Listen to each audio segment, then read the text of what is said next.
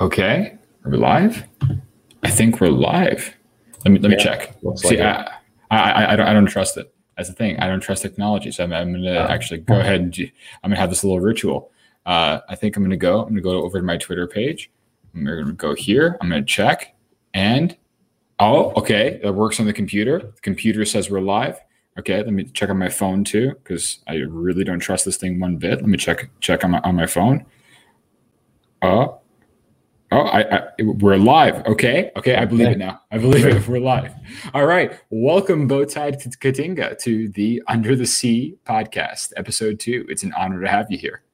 Thanks. Yeah, it's really great to be on. I'm excited to be second animal on here, actually. Honored. Yeah, listen, it's a pleasure to have you here, and I really want to take the time to get to know you. As I've said in the previous podcast, the goal of this particular podcast is to try to add a more personal touch to the jungle, right? So, the goal here is to find the topics that you find interesting, what brought you here, your journey, right? And Mhm. we can discuss some current events too. So it'll be pretty free form. But let's start from the beginning, right? Because you had a Twitter presence before you were Katinga. What was your Yes. username before that?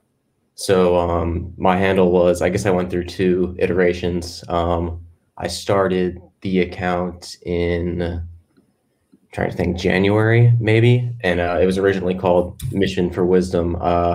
So I guess kind of like the motivation behind starting the account originally was so I guess I was still in college at this point and had just read Sovereign Individual. I've been following Bull for a while. Oh wait, hold on. You read the book too? Yeah. It's kind of Oh, like, I swear it's like the I don't know, Degen Island Bible almost. Like every animal seems to use it as like a huge part of their worldview. yeah, it's crazy. Barbary and I were talking about that the last time when he was on. Yeah, we talked Oh, about it for like a good half hour. Yeah. Like literally everyone's read that. It's had a massive impact on people. It seems. yeah, it's incredible. So anyway, yeah, basically like I guess the original point behind the Twitter account was like, oh, I'm just gonna, I don't know exactly what I want to do, so I'm just gonna try and build an audience and like just write about stuff that I learned. So it was kind of like a self improvement account kind of thing first, and eventually I like continued to niche down, and then I switched over to modern age wealth. So I'm going into the hedge fund industry, and I'm super interested in investing and all that. So I like kind of niche down to more like money and crypto related topics there. And then when I saw the jungle being created, like at first, I kind of wasn't sure about joining just because I already had the established brand. But then, I kind of looked at what was being built, and I heard some of the conversations in the Discord, and I was like, wow, these people on here, they're all super smart. They're all exactly like me. They kind of have the same vision for the future. Like, I think if I join in, this 2035 thing could be a reality, and I definitely want to be a part of it. So that was kind of how I ended up switching over to being Bowtied Katinga now. Could you elaborate on that a little bit? What vision for the future was it that made you want to jump in?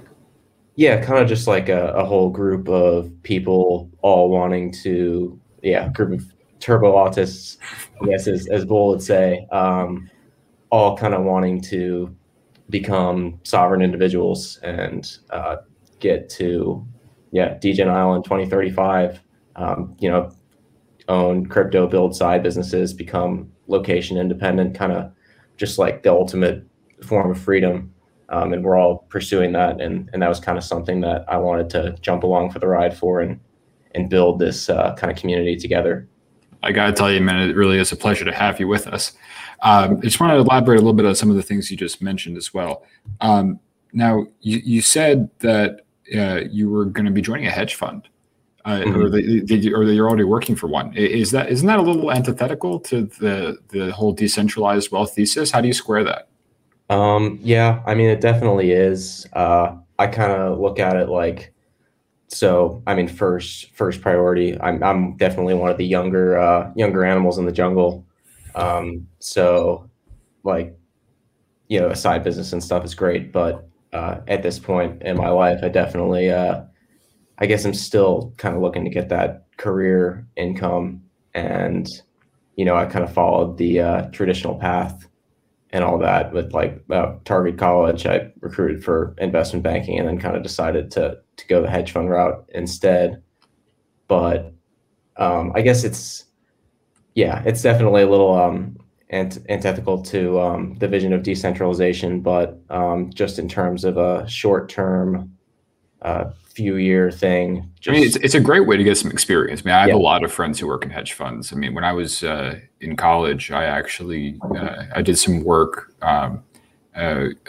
So I have a background in physics and math, and Okay. so I did some quant work when I was in Yeah. college for an undisclosed company Mhm. on Long Island. You can probably guess which one. But but yeah. So no, a lot of us have backgrounds like that. So do you intend to stay there long term, or are you just there to make some money, get the experience for now? Like, what's your 10-year plan with all this? 10-year plan. So, it's funny, like I think a few years ago, if you asked me my 10-year plan, I was still, always planning on going into finance. I would say, oh, I definitely want to work my way up the ladder and eventually like become a manager or start my own fund. But with the way that crypto has kind of developed and, the whole like Bankster Zeros thing, who knows if, hedge funds are going to exist long term in a world where like every single asset's traded on chain, and maybe it doesn't really make sense for large institutions to be paying 2 and 20 to invest in these funds anymore. So I think I have kind of pivoted a little bit to I'll probably spend the next 2 to 4 years, maybe a little bit longer, working for these funds, gain some investment experience, and just develop like the way I think while building some side businesses on the side. And when I'm location independent and can kind of leave that career, I'll reevaluate from there. But I definitely love investing, and I think being eventually like a sovereign investor myself, and like moving into say in 10 years, if I'm some crypto whale, hopefully if this all works out, kind of use those skills to invest in all sorts of projects and technologies on my own. Yeah, so that sounds like a pretty worthy goal. I mean, I want to elaborate a little bit more on a couple of things you mentioned again. So, you mentioned the possibility that hedge funds would go out of business, that it wouldn't be a viable market for them. Maybe that's something that we can flesh out for our audience here, because I think a lot of people get a little bit confused about the technicalities of that. What parameters exactly do you think about the market are going to change that are going to make it less viable for hedge funds to exist? You mentioned 2 and 20. Maybe we could actually flesh those out for the not going to make it crowd. Oh, yeah, absolutely. Yeah. So, yeah, I mean, 2 and 20 is just, like the standard hedge fund fee structure, 2% management fee per year on all the assets the hedge fund takes, and then 20% of the profits in basic terms. I mean, there's definitely some other like technicalities in terms of like high water marks and stuff where, the fund has got to keep adding value in order to collect those performance fees. But I think in the future, and we're already starting to see it, of course, with crypto assets, like I guess the long-term vision is eventually every asset, whether it's stocks or bonds or real estate, should eventually be able to be traded on public blockchains. And when that happens, the entire blockchain is public. So any investor will be able to see exactly what any of these institutions are doing because their wallet addresses are public.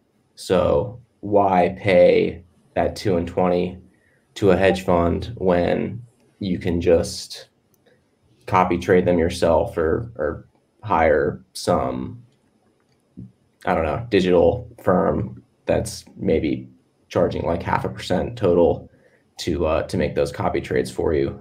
It definitely is going to like bring down the fees significantly, which will be pretty bearish for the hedge fund industry, I think, long term. I mean, that's probably still a while away, but something to look out for. Yeah, no, that sounds pretty awesome. I'm not going to lie. I mean, being part of this community that generally is not particularly fond of what the hedge funds have been doing in the past, at least in terms of like asymmetric information. right? That's definitely, crossing a line to some degree in terms of ethics. I mean, either on purpose or not on purpose, it does seem like they have an unfair advantage in a lot of these cases. Maybe we can jump into that a little bit more too. So the hedge funds are operating on asymmetric information, right? And that's part of what makes them successful. How do you, as an investor, get your asymmetric edge? Yeah, that's a good question. So I think personally, like I don't own any assets myself outside of crypto. So personally, I guess I'll just talk about that. I mean, it's definitely I guess the same investment process for everything, but I think honestly, I think there's a lot of value in just doing like deep fundamental research and kind of understanding everything you can about the projects you're investing in. Like it's not that investing is easy or anything, but like the tried and true systems generally, like especially in a market like crypto with a lot of alpha still around, if you're just looking at, this protocol has a great developer community or has a lot of cash flow, gets a ton of usage, like you can kind of just put in the time researching all those fundamentals instead of copy trading someone or not really understanding what you're looking at and get pretty good results. And I guess that's what I've found so far, just along with, of course, like I think the number one thing that sets apart people that do well from people that don't is like strong conviction along with your fundamental research. Like diamond hands, have 100% complete confidence in yourself and your investment opinions, while also being able to kind of change your mind on a whim when presented with new information, which I think is super difficult for a lot of people to do. Let's try to make that a little bit more concrete. Could you walk me through a crypto investment you made and how you decided to make that decision to invest? Yeah, totally. So I'm trying to think I'm gonna try and go with I guess I'll talk about Sushi because I just did that Twitter thread on them. Yeah, that was an excellent thread, by the way. I retweeted that. I love that thread. That was pretty good. Yeah, thank you. So I guess when I was looking at Sushi, like I originally invested in it just from reading the bull portfolio, but then I kind of looked at it a lot more, and I think I'm definitely more of a fan of it than other like DeFi assets. So I guess when I was looking at that, I kind of went through like several different things. So when you look first, I'm gonna pull a couple things up. Please do. If you want me to share the screen, we can absolutely do that. Anything you need, charts wise. Yeah. Okay. Thanks. I will see. So I guess like the first thing you got to look at with a lot of these DeFi assets is, how much fee revenue are they generating? Like, are people using the platform? And like in the case of SushiSwap, like right now it's at number 7 today in 1-day fees. I think when I checked the other day, it was at number 4. So it's just behind Ethereum, Uniswap v3 and Uniswap v2. And that's obviously very impressive, and a lot of people are using the platform, which is great. And I'm trying to think of the best way to go through this, like logically, because there are, I don't know, kind of a lot of factors and why I like Sushi a lot. But you could just tell the story. I mean, what brought you to it first? How'd you hear about it?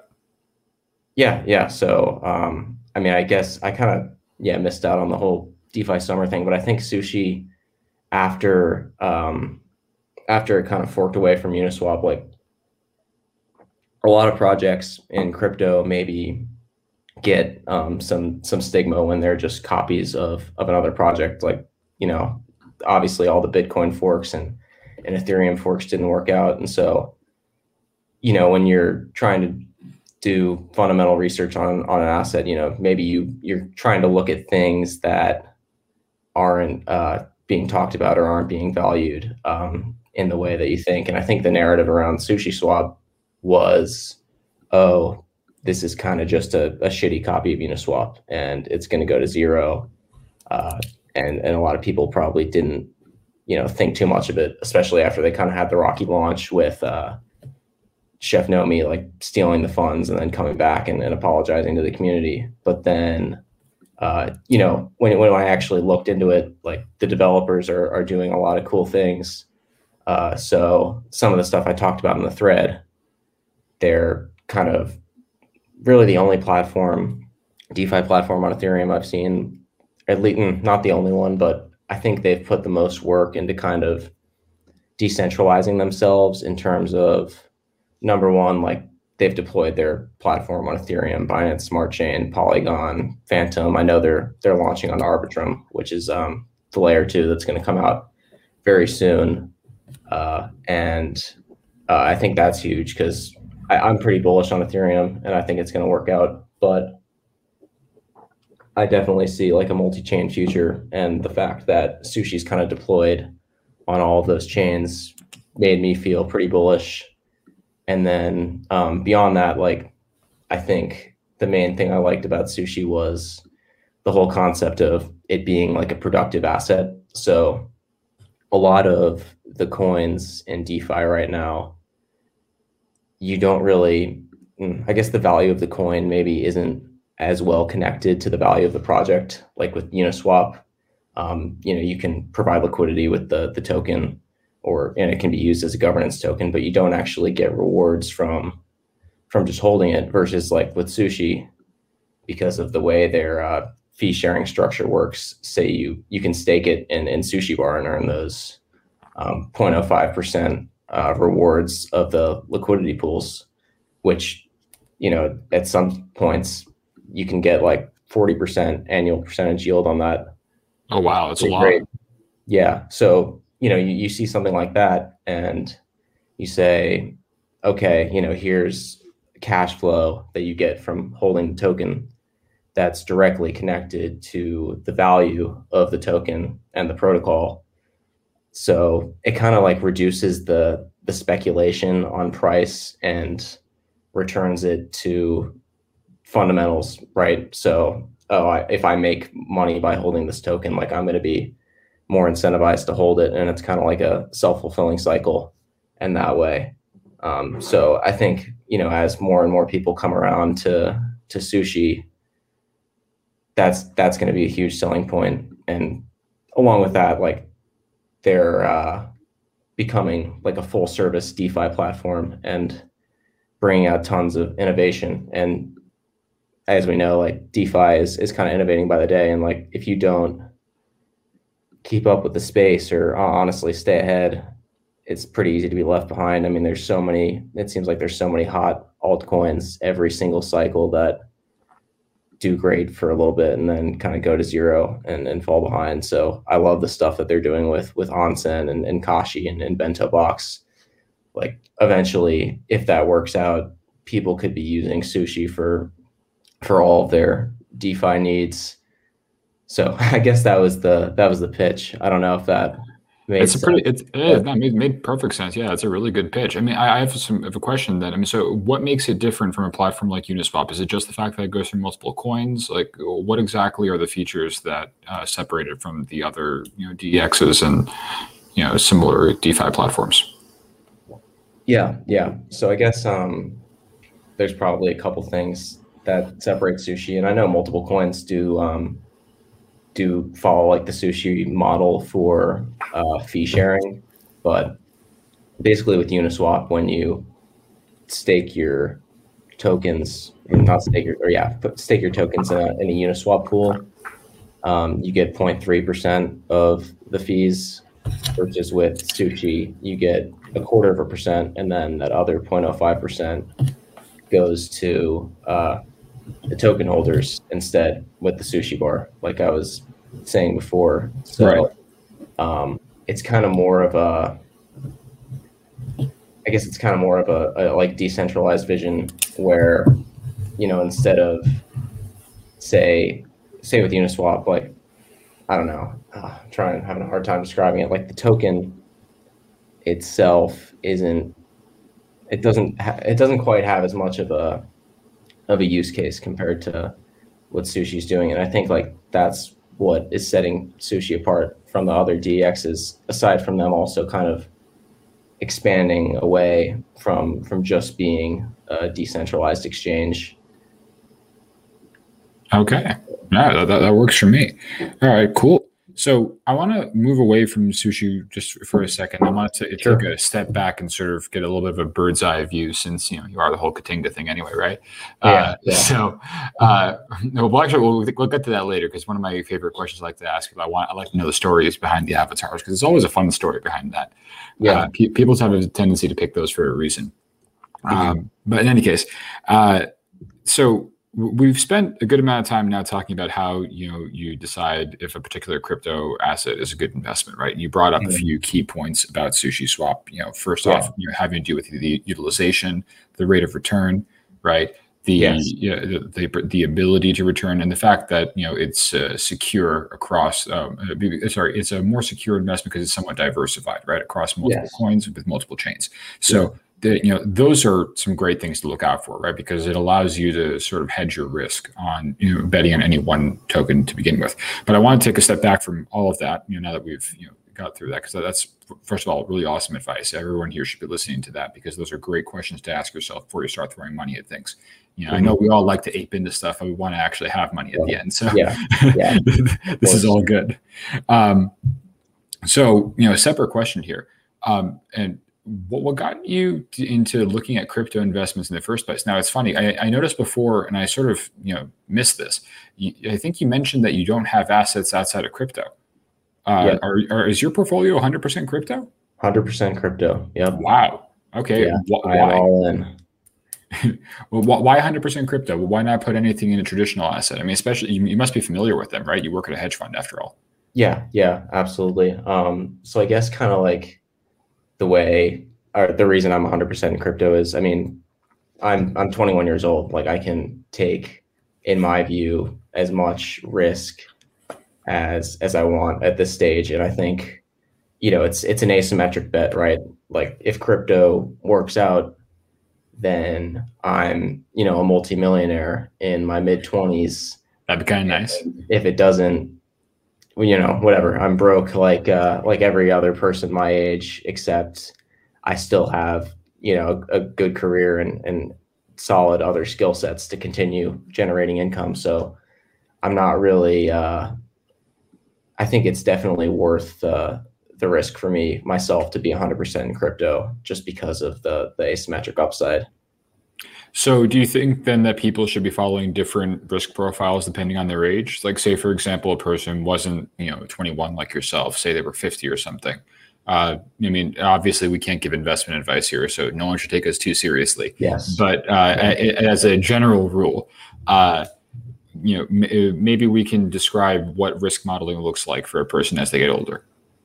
Yeah, absolutely. So, I mean, just like the crux of it, I guess I would say, and I don't, have this experience as an older person thinking about how I'm gonna de-risk my portfolio as I get older. But certainly, the older you get and the more wealth you accumulate, you should be thinking about how you want to protect the value of your investments rather than, going all in on growth, say. So, like, even Bull, for example, has his 10%. Financial independence bucket of traditional assets, even though he's all in on crypto. And I think that a 10% probably for him is fine given the net worth. But I guess if you're a 50-year-old person, and I've said this to my dad because I've gotten him into crypto fairly recently. Oh, very nice, very nice. Tell me the story behind that at some point. Actually, you want to tell it now, or would you be comfortable telling the story? Yeah, I would. Should we do that now, or just in a few minutes? Go for it. Explain it. Yeah, basically, yeah. So I started investing in crypto when I was maybe 17 years old. Oh, that's early. And yeah, just kind of whatever. I would put my summer job money in college and in high school, late high school. Some of the money I made with my web design business back when I still ran that, and it was like a 4-year process, definitely, to convince him to get into it. So at first he was kind of like, oh, I don't really understand this, which, if you're in your 50s, it's definitely not congruent perhaps with, a traditional worldview of the financial system. But I think over time he probably saw that I started investing probably pretty close to the top in 2017. And then I was in the red for about 2 years, maybe 2.5 years, before this most recent bull run. My net worth definitely shot up after that. And I think him seeing kind of the conviction I had throughout that definitely made him kind of question, like, oh, maybe this is real. And then he kind of was more open to learning. So started suggesting some resources to him, beginner style. Like, I don't know, I think I had him read like the Bitcoin Standard, and the Infinite Machine, which is about Ethereum and kind of the origin story there. And after that, he decided on his own he wanted to invest. So he's been dollar cost averaging into crypto now. That's fantastic. Well, which coins do you have him invested in? Is it just like standard like Bitcoin, Ethereum, or do you have him in Sushi and stuff like that too? I think he's just in Bitcoin and Ethereum right now. Good. Blue chips. I'm very happy that he's done that, and definitely there's plenty of alts I believe in, like Sushi and others, but back to the risk profile thing. I think yes, please. Definitely going to be the safest to invest in long term. I'm trying to think. I'm not sure what percentage of his net worth is exactly in crypto, but definitely at this point, probably still, I don't know, maybe 10% or less. So a decent sized position, but nothing that is going to threaten this like long term retirement plans and stuff that if it doesn't work out. And I think I feel like that's probably a fairly sized position for the amount you put in. Like, say it does go up and Bitcoin hits 100K plus this year, and in a few years it's multiple six figures. We have 10 Ethereum, and kind of the ecosystem continues to grow. Like, he'll be very happy with that. And if it doesn't work out, it's not the end of the world. Because when you're 50, of course, like, I don't know what it's like to be 50, but I probably wouldn't want to be losing a significant amount of my net worth that I would have to work to earn back at that point in my life. Yeah, no, it makes a lot of sense. I want to take the conversation to a different thing you brought up before too. I think at some point you mentioned that originally you were going to go into investment banking, but then you ended up making a jump to a hedge fund. Can you tell me the story behind that? I mean, how did you end up making the switch? Yeah, sure. So basically it was, I guess it was pretty organic. So I kind of got into, I always thought I wanted to pursue a career in finance, but I kind of got settled on investment banking like senior year of high school, freshman year of college, kind of ironically from reading the old Wall Street Playboys blog. I was like thinking, oh, okay, this is one of the top career choices that I can make. It fits with my skill set and my personality, and I can be in a revenue generating role. So I kind of pursued that. And then when recruiting came along for the junior year internship, which I'm not sure how familiar you are with the American finance recruiting process, but I mean, I tell you what, I'm not that familiar with it because I came from a completely different background. I mean, I was, all physics-y, mathy stuff around that time. So actually, though, we are probably going to have some people here that might eventually be walking into that. I know young Robin, another bird, part of the jungle, eventually might go down that route. So why don't you walk us through that a little bit and then maybe explain the switch after that? Yeah, absolutely. So basically, like, it's pretty rigid. And like, I think it's one of those careers that if you want to pursue it at a high level, if you want to say go work at Goldman Sachs, like you kind of have to know that you want to do that by the end of your freshman year in college. And so potentially even earlier, because there's, these banks and funds definitely care about the whole concept of a target school, which is, like a top 15 to 20 college with good connections and an alumni network in the business world.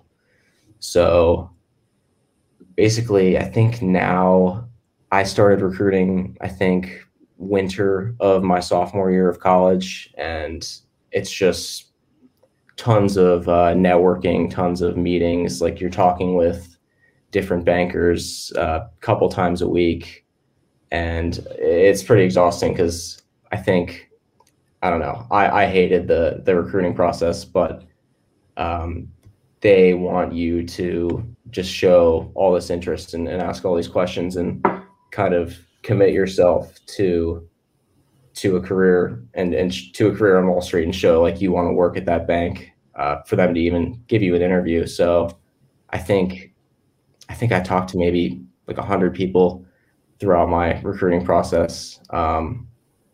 And yeah, the networking is definitely a huge part of it, but you have to do that for probably months before interviews start. And then you have your, I'm kind of losing my train of thought here. But you, let me think. It's good. Take your time. No worries. Yeah. So they start with all these questions, and then the interviews start, and then I presume they start weeding people out through the interviews. Is there some kind of test that you have to take as well?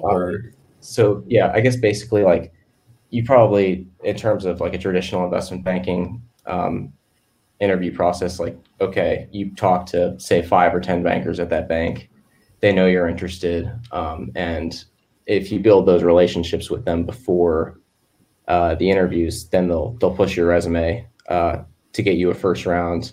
And you kind of have to network a lot almost to get those first rounds, because otherwise. What does it mean to network? So in your case, for example, does that mean like you're invited to certain events, or you reach out to them via email? How does that work?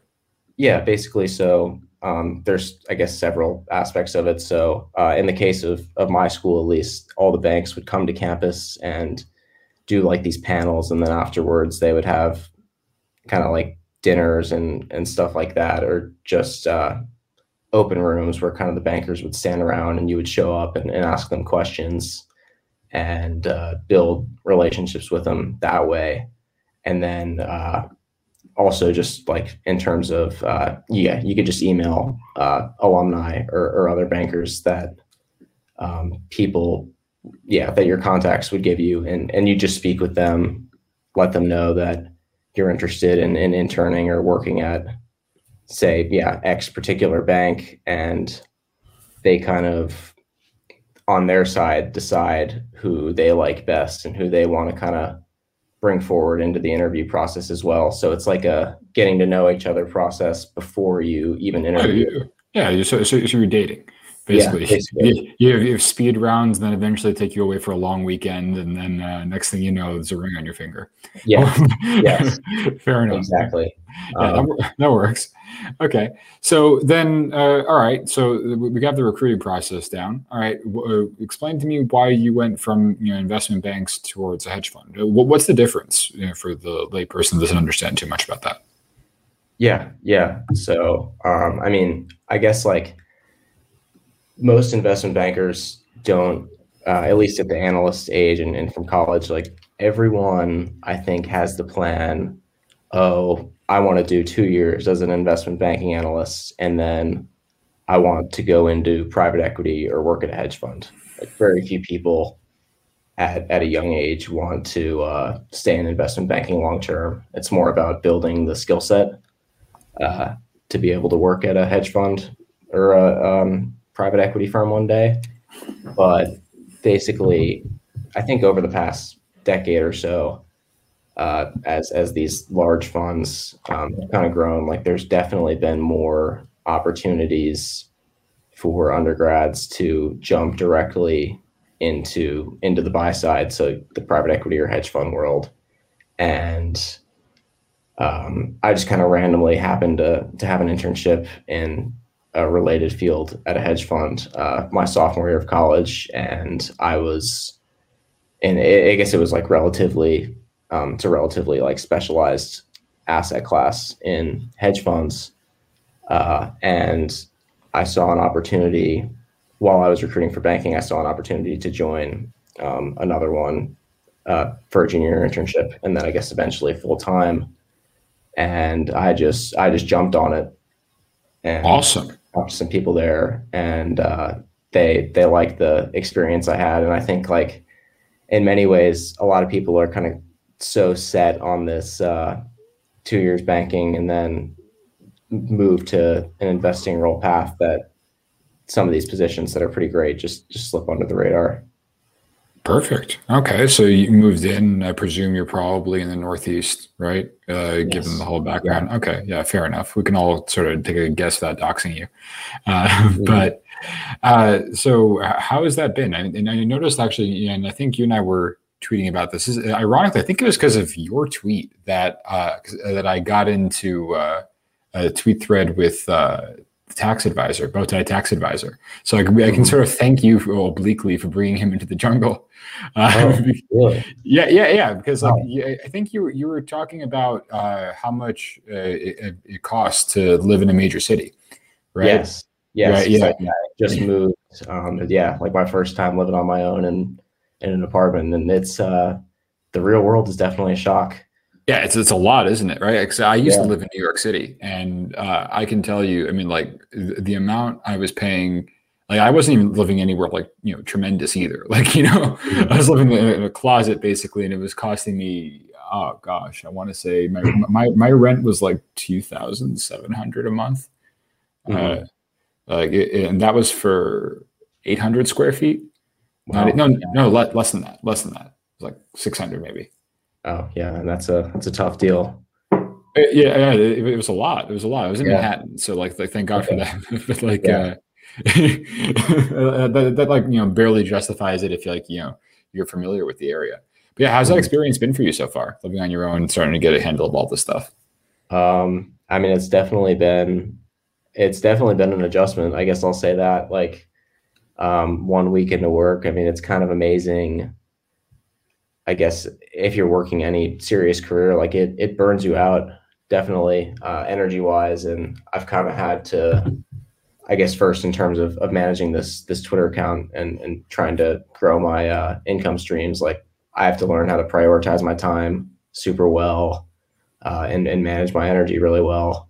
Yeah, But yeah, there's just, I don't know, living on your own. There's so much other shit you got to deal with. Like when you're in college, you're just whatever in your dorm or your off campus house. Like you go to the dining hall, you do your homework.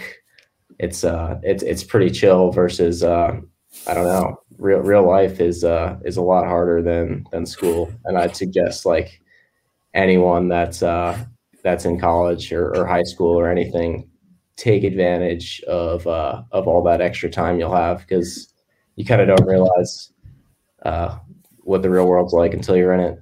yeah, absolutely. No, the time flies out the window. I want to actually bring up some stuff you just mentioned there. So tell me about your side hustles. You said you're developing multiple streams of income. I presume one of them is from appreciation of your crypto assets. So what are the others? Yeah. So I mean, I definitely like I started this Twitter account kind of on the like the money self-improvement Twitter side of things. So I guess the goal is definitely to monetize this at some point. I was kicking some ideas around yesterday. Maybe it was yesterday or the day before, I made a tweet. I think, and I know ebooks probably aren't the best revenue stream, but some sort of guide to crypto, like kind of at the same level of my threads in terms of educating people that maybe know what Bitcoin is, know what Ethereum is, not complete beginner level stuff, but creating a product that would help someone say, and yeah, like that past beginner, but kind of yeah, beginner intermediate range to really be able to understand DeFi and kind of where the world is going in a high level way.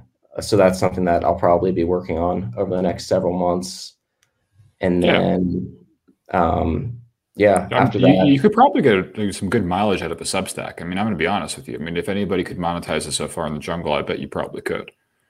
yeah, Yeah. that's definitely something that I've also been thinking about in terms of, yeah, in terms of monetization. I guess I would kind of have to brainstorm a bit more in terms of like how I would want to present that content. But yeah, that's definitely a great idea. I know a lot of the animals have had great success with the Substack so far. Oh yeah, absolutely. I mean, people are getting subscribers all over the place. I'm not aware that any of them have monetized it yet. Yeah, It's possible. yeah, I think did Ox monetize? I know he was saying that Yeah, he he was had thinking plans about to. it. Yeah, Yeah. I don't think he has yet. I mean, Okay. we can Yeah. check that at some point. I'm curious. Yeah, it's possible. It's possible. I don't think he has yet though. Yeah. I don't think Yeah, anybody else has, other yeah, than him, if he even has it all. But yeah. No, yeah. but no, you would definitely be able to do that. Honestly, like 'cause some of your threads, I'm not gonna lie. Like I'd drop, what, $5 a month, something like that for it for sure. You could Oh, definitely do that. hey, that's yeah.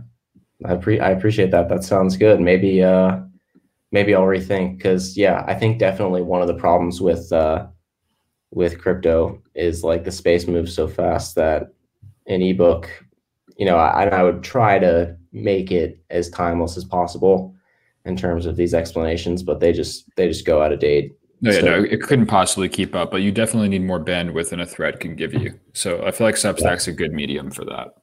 yeah. Well, okay, yeah. You just kind of opened my eyes a little bit. So I'm glad to maybe, hear it, buddy. yeah, Yeah. maybe I'll think of doing that. I'll drop a post on Twitter and see what the interest is.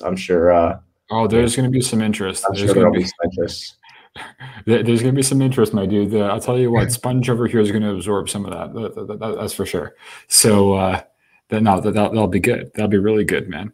Okay, awesome. So what other income streams are you looking at? Is it just going to be like some crypto information stuff, or do you have like another side hustle, other side business that you're going for? So as of now, I don't have anything else generating revenue, which is kind of unfortunate. I had my web design side hustle for about a year and a half. Yeah, And your thread on that was pretty good. I mean, you yeah. popped in the Discord the other day. That was all anybody could talk about.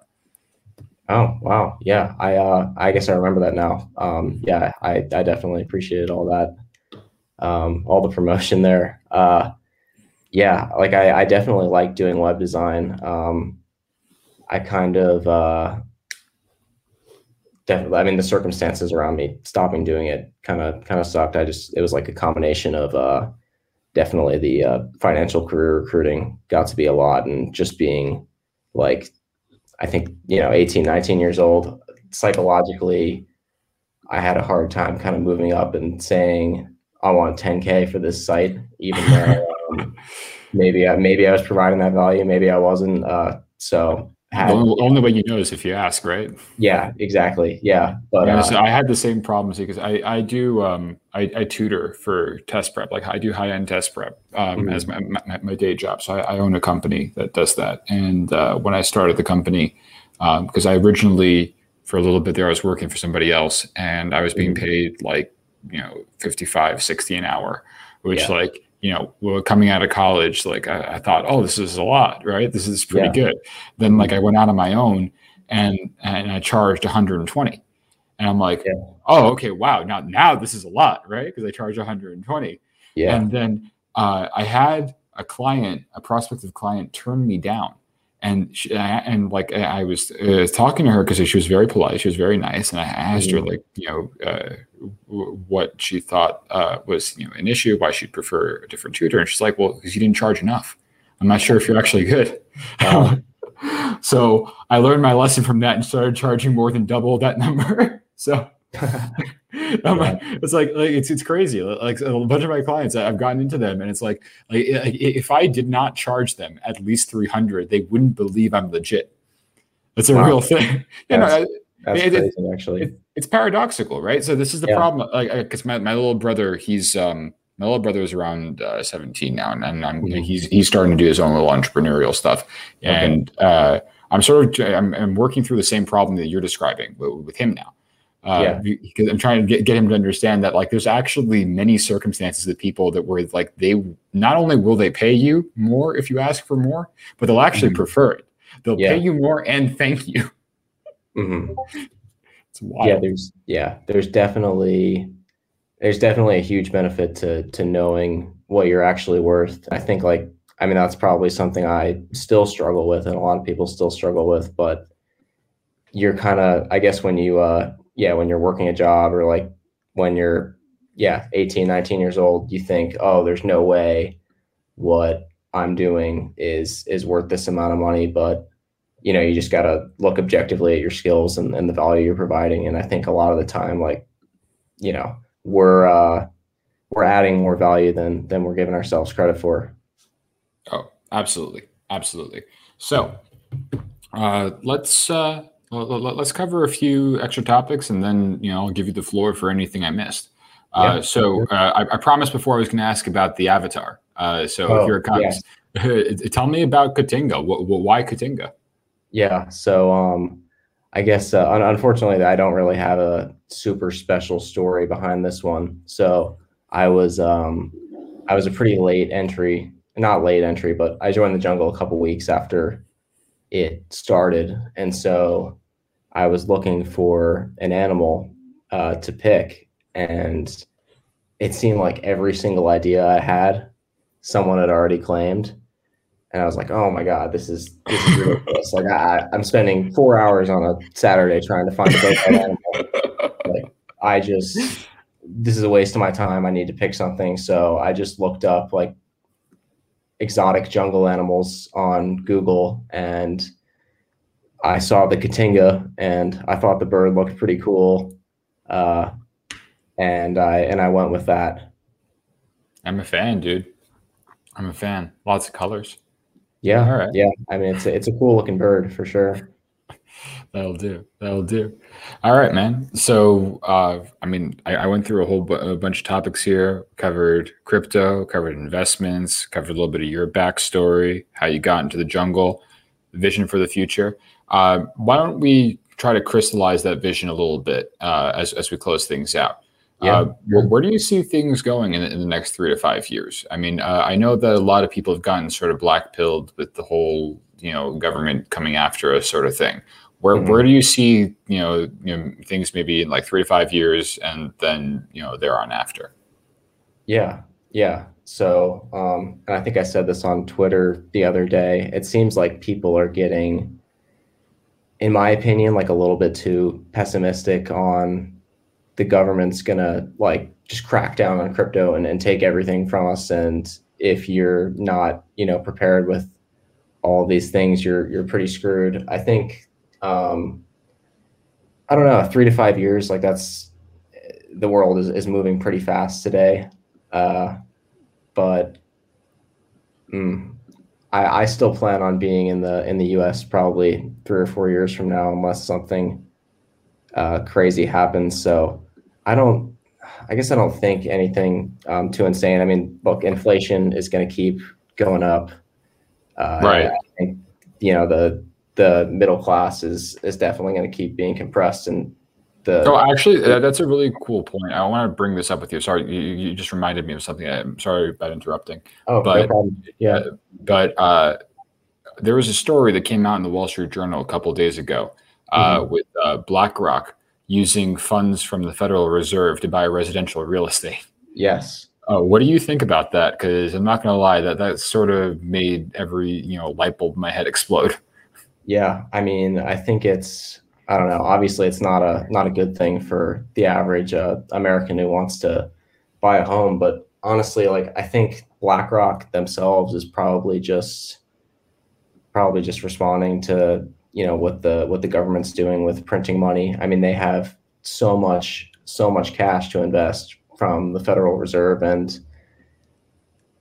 they're not, of course, they're not into crypto yet. So if you want to deploy that cash, what is an asset class that is definitely going to protect its value over the long term? Real estate definitely is kind of fills that, I guess, meets that criteria in terms of, I think historically it offers pretty good returns and it's pretty inflation resistant. So yeah, BlackRock just has all this dry powder, and they're responding to the incentives, which they're not stupid. They know there's inflation, so they're gonna put that money in hard assets, and one of those assets is real estate. Unfortunately, for a lot of residential homeowners right now, that are getting outbid. Okay. Yeah, no, that's the part that worries me because like I've seen that people are getting outbid by like what 20-30% over Oh, a asking. lot. Yeah. Yeah, that's crazy. That's crazy. That's going to make it really hard because I mean, you can probably relate to this too because I'm not. I'm only a little bit older than you. Like I'm 24, Oh, okay. and so like I'm looking to probably. I mean, I was going to buy a house this year actually, Mhm. but because my company is only, I have a few companies, but Yeah. because the one that I declared my income taxes on was only like a year and a half old. Okay. I wasn't able to show 2 years of tax returns, so they wouldn't give me a mortgage. Oh, Ironically, despite the fact that wow. I had a big down payment too. Mhm. It was really disappointing. It's a new rule during COVID or something. Man, yeah, Um, that sucks. yeah, so I'm gonna have to wait a year, and like I'm worried because like if the prices go up enough, I mean, like fortunately, like my money's invested, so like with inflation, it's gonna appreciate. So I'm not worried about losing Mhm. the down Yeah. payment or anything. So thank Yeah. God for that. But yeah, that's going to be a real problem for people, especially like if you're not making like 2-3x your expenses. And this is Mhm. something that perhaps we could clarify about like personal finance, personal investing. I want to like just highlight a tweet that I think I made that I'm sure that you can probably echo with this. I'm sure you've probably Yeah. said something similar yourself. That like if you don't have your house in order in terms of keeping your expenses significantly below your income, you're gonna have Mhm. a real problem hanging in the space. Like Oh, yeah. Bull, I think was saying something about this too, right? That like if you had a real problem when the currencies dropped like a few weeks ago, rather, Yeah. your problem is your cash flows. Period. 100%. Yeah, Exactly. Yeah. yeah. So people need to keep that in mind that they should have multiple cash flows. That you should be living way below your means because otherwise you just can't hang the sort of thing, especially if they're going to try to pump and dump the market left and right. Yeah. Yeah. Uh, And yeah, Absolutely. I think, yeah, definitely a lot of people forget that. And I think early on, I definitely fell into that trap too. Like you can't just buy crypto with your savings and sit there and hope, like the cash flow and getting those location independent businesses up. That's the most important thing at the end of the day. Absolutely. Absolutely. Absolutely. All right, Katinga. So I think we covered a lot of really fantastic topics today. I'm really happy with how this turned out. Is there anything that you wanted to discuss that I didn't bring up? Anything that's important to you? Um, I don't think so. Not really. I guess I don't know. I'm always interested personally in how, and I don't know if you've told this story before, but in how other people get into the jungle because and followed Bull originally because I think I wanted to pursue a Wall Street career and I discovered Wall Street Playboys and I realized the information was correct and kind of used them to help for my recruiting purposes and just followed them along from there and then got into crypto. But like you run a successful ecom business, I assume you were never in finance. And I know a lot of people in the Discord kind of have super varied and impressive backgrounds. So Yeah, it's crazy, right? yeah, like how did you originally get into How to this get into community? this space? Yeah, Yeah. so it's funny actually. So I I don't think I actually have told the story before. I mean, I think I've told it maybe in Discord, but not as much. So for me, so I started working at Brookhaven National Laboratory doing physics research when I was Mhm. about 15. Yeah. And so my work was in high energy physics. I worked designing components for the muon G-2 ring. Mhm. And I did that for a while. And then I was on a different project having to do with cosmic rays. And I kept working on all that stuff when I was in college, and I graduated with degrees in physics and math. And when I was done with all of that, I had always planned on going to get a PhD, and then ending up as a quant. So that actually was something that I had always wanted to do. There was a book called The Physics of Wall Street. I think the author was Weatherall. I think that was his name. Mhm. But I've read that when I was in high school, and I had also done a lot of business competitions when I was in high school. So I was involved in an organization called DECA. I don't know if you've ever heard of that. Uh, Uh, DECA. No, I don't think yeah, so. yeah, it's a business competition thing for high school kids, but Yeah. it's a big like international thing, and they have like these worldwide competitions. And so I was a global finalist for financial services when I was in high school. I was pretty decent at that, and I was pretty interested. And at the same time, of course, I was working in physics, and like I was always pretty confused about like how you could possibly combine all those interests. And Mhm. then boom, physics of Wall Street. And I'm like, yeah, this is great. I can go be a quant. Sounds awesome. And I was really good at writing simulations. I did Monte Carlo simulations a lot of the time Okay. for the physics work I was doing. So a lot of that's pretty transferable. And I wanted to do that for a lot of years. And then when around the time I was graduating from college, I was recruited briefly by BlackRock actually, and then Okay. I dropped out of the recruiting process because I just at that point had completely lost interest. I didn't want to work on Wall Street, mostly for like just ideological reasons. Yeah. I realized that like my personality type did not fit working in a large organization. Um, so I milled around for a bit, and then I ended up getting a job on a congressional campaign. I believe it or not, I started working as an unpaid intern, and then within about 2 months, I was running it. And then afterwards, they hired me in Washington. Then I worked in Washington for about a year doing legislative work and fundraising and a whole bunch of other like cool stuff. And I was able to go to the White House a couple of times and did a whole bunch of interesting stuff in there without going into too much detail because I'll end up doxing myself. I was involved in some pretty major legislation. Mhm. Uh, which was pretty awesome. And I did that mostly because I had a personal bone to pick, which once again, it's ironic because if I explain any of this, I'm going to dox myself. Like that was like way too public.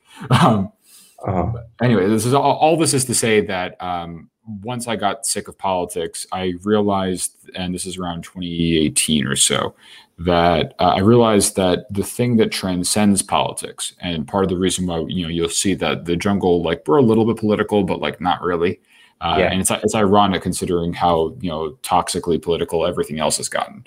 Mhm. Um, I realize the thing that transcends all of that is the ability to invest well and invest freely, and that if the government didn't have control over the monetary policy that affects my finances, and every other kind of intrusion they could have is almost so expensive that it's hard for them to do it you Yeah.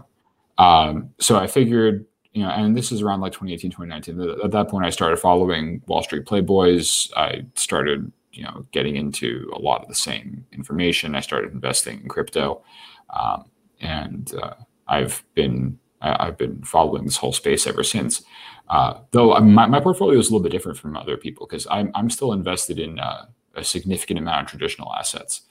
That's Okay. mostly because I follow like, do you follow Adam Townsend on Twitter? I've heard of him before. I don't follow him, but Yeah, I'm yeah, familiar. yeah. Yeah. He has some pretty cool investment theses about the cartelization of the United States, and I subscribe to a similar idea, which is that like I believe that there are a small number of very large companies that right now are accumulating an enormous number of assets, and I don't see anything that's stopping them right now. Mhm. Yeah. So, so I keep a good amount of investments in traditional assets. It's about 30 to 40% of my portfolio. Okay. That's over there. Just because, like, if I intend to stay in the United States, I don't want to end up as part of the underclass that they're creating. Sorry. Oh, yeah. I just said, yeah, definitely do not want to be a part of that. Yeah, underclass. No. absolutely right. Yes, so that's why I keep some in there. But like I'm mostly in crypto, Mhm. and that's in no small part a result of the fact that like the amount of the value of the assets actually just like went through the roof. It's kind of amazing actually. The percentage composition of my portfolio changed because of how much crypto went up last year. Oh, I mean, I'm sure it did. Yeah. Right? Did Yeah. what, I guess from all-time high levels, definitely a 10x. Oh yeah, for sure. There Yeah. was there was a brief point when where my portfolio was like 90-10. It was like Okay. Wow. yeah, and it was going to stay that way until it dropped recently. Mhm. So I was a little bit disappointed during that, but it'll come back up. I'm not too worried about it Yeah, long I'm term. sure. I think this whole community is super bullish long term. Yeah. Uh, but before we leave, and this is something kind of interesting. Are you going to be jumping into Link? I just want to get your opinion on that real quick before we go, because I've been curious about that. What's your take on that one? On Link. Mm-hmm. I mean, I think like the value proposition for Link in my, I guess for me is like obviously bringing all the smart contract data to the real world is super cool, but like the whole concept of verifiable truth on the blockchain is very I think it's going to be very important in the future. And like I don't know, in today's world, like you've got MSM kind of saying whatever they want, and they've got these fact checkers and all these other people that are bought and paid for that are just the arbiters of truth in today's society, and it just sucks because like you just can't believe anything that you read anywhere Yeah. online. And I think Chainlink being the best oracle by far, um, they hope I'm hoping, and I think that this will happen. Like being able to introduce a system where eventually, again, like everything goes on chain, you can kind of they can kind of create a system where you're financially incentivized to tell the truth, and that I think just at a high level is going to be huge for the digital economy, and that's one of the main reasons why I'm super bullish on Link. Fantastic. All right, we got another Link Marine in the house. Hoorah! Yeah, big fan. Fantastic. All right. I think that's a pretty positive note for us to start wrapping it up on. All right. Katinga, thank you so much for sharing your valuable time, your experience with all of us. Welcome again to the jungle. We're very glad to have you. And thank you for all the value you've contributed so far. I look forward to the Substack. I hope that is upcoming. I'll tell you what, I'll drop $5 a month on it for sure. All right. And I'm sure other people in the jungle would love to see that too. Mm-hmm. Yeah, sounds good. I will. I don't know. I think I'll definitely be doing. I'll definitely be looking into the Substack. I would say very good chance that ends up happening after our conversation today. I think that'll be a good idea. All right, I think we can call that a win then. All right, Katinga, thanks for coming on. Yeah. Thanks for having me. Had a great time. All right. All right. See you, Sponge. Thanks.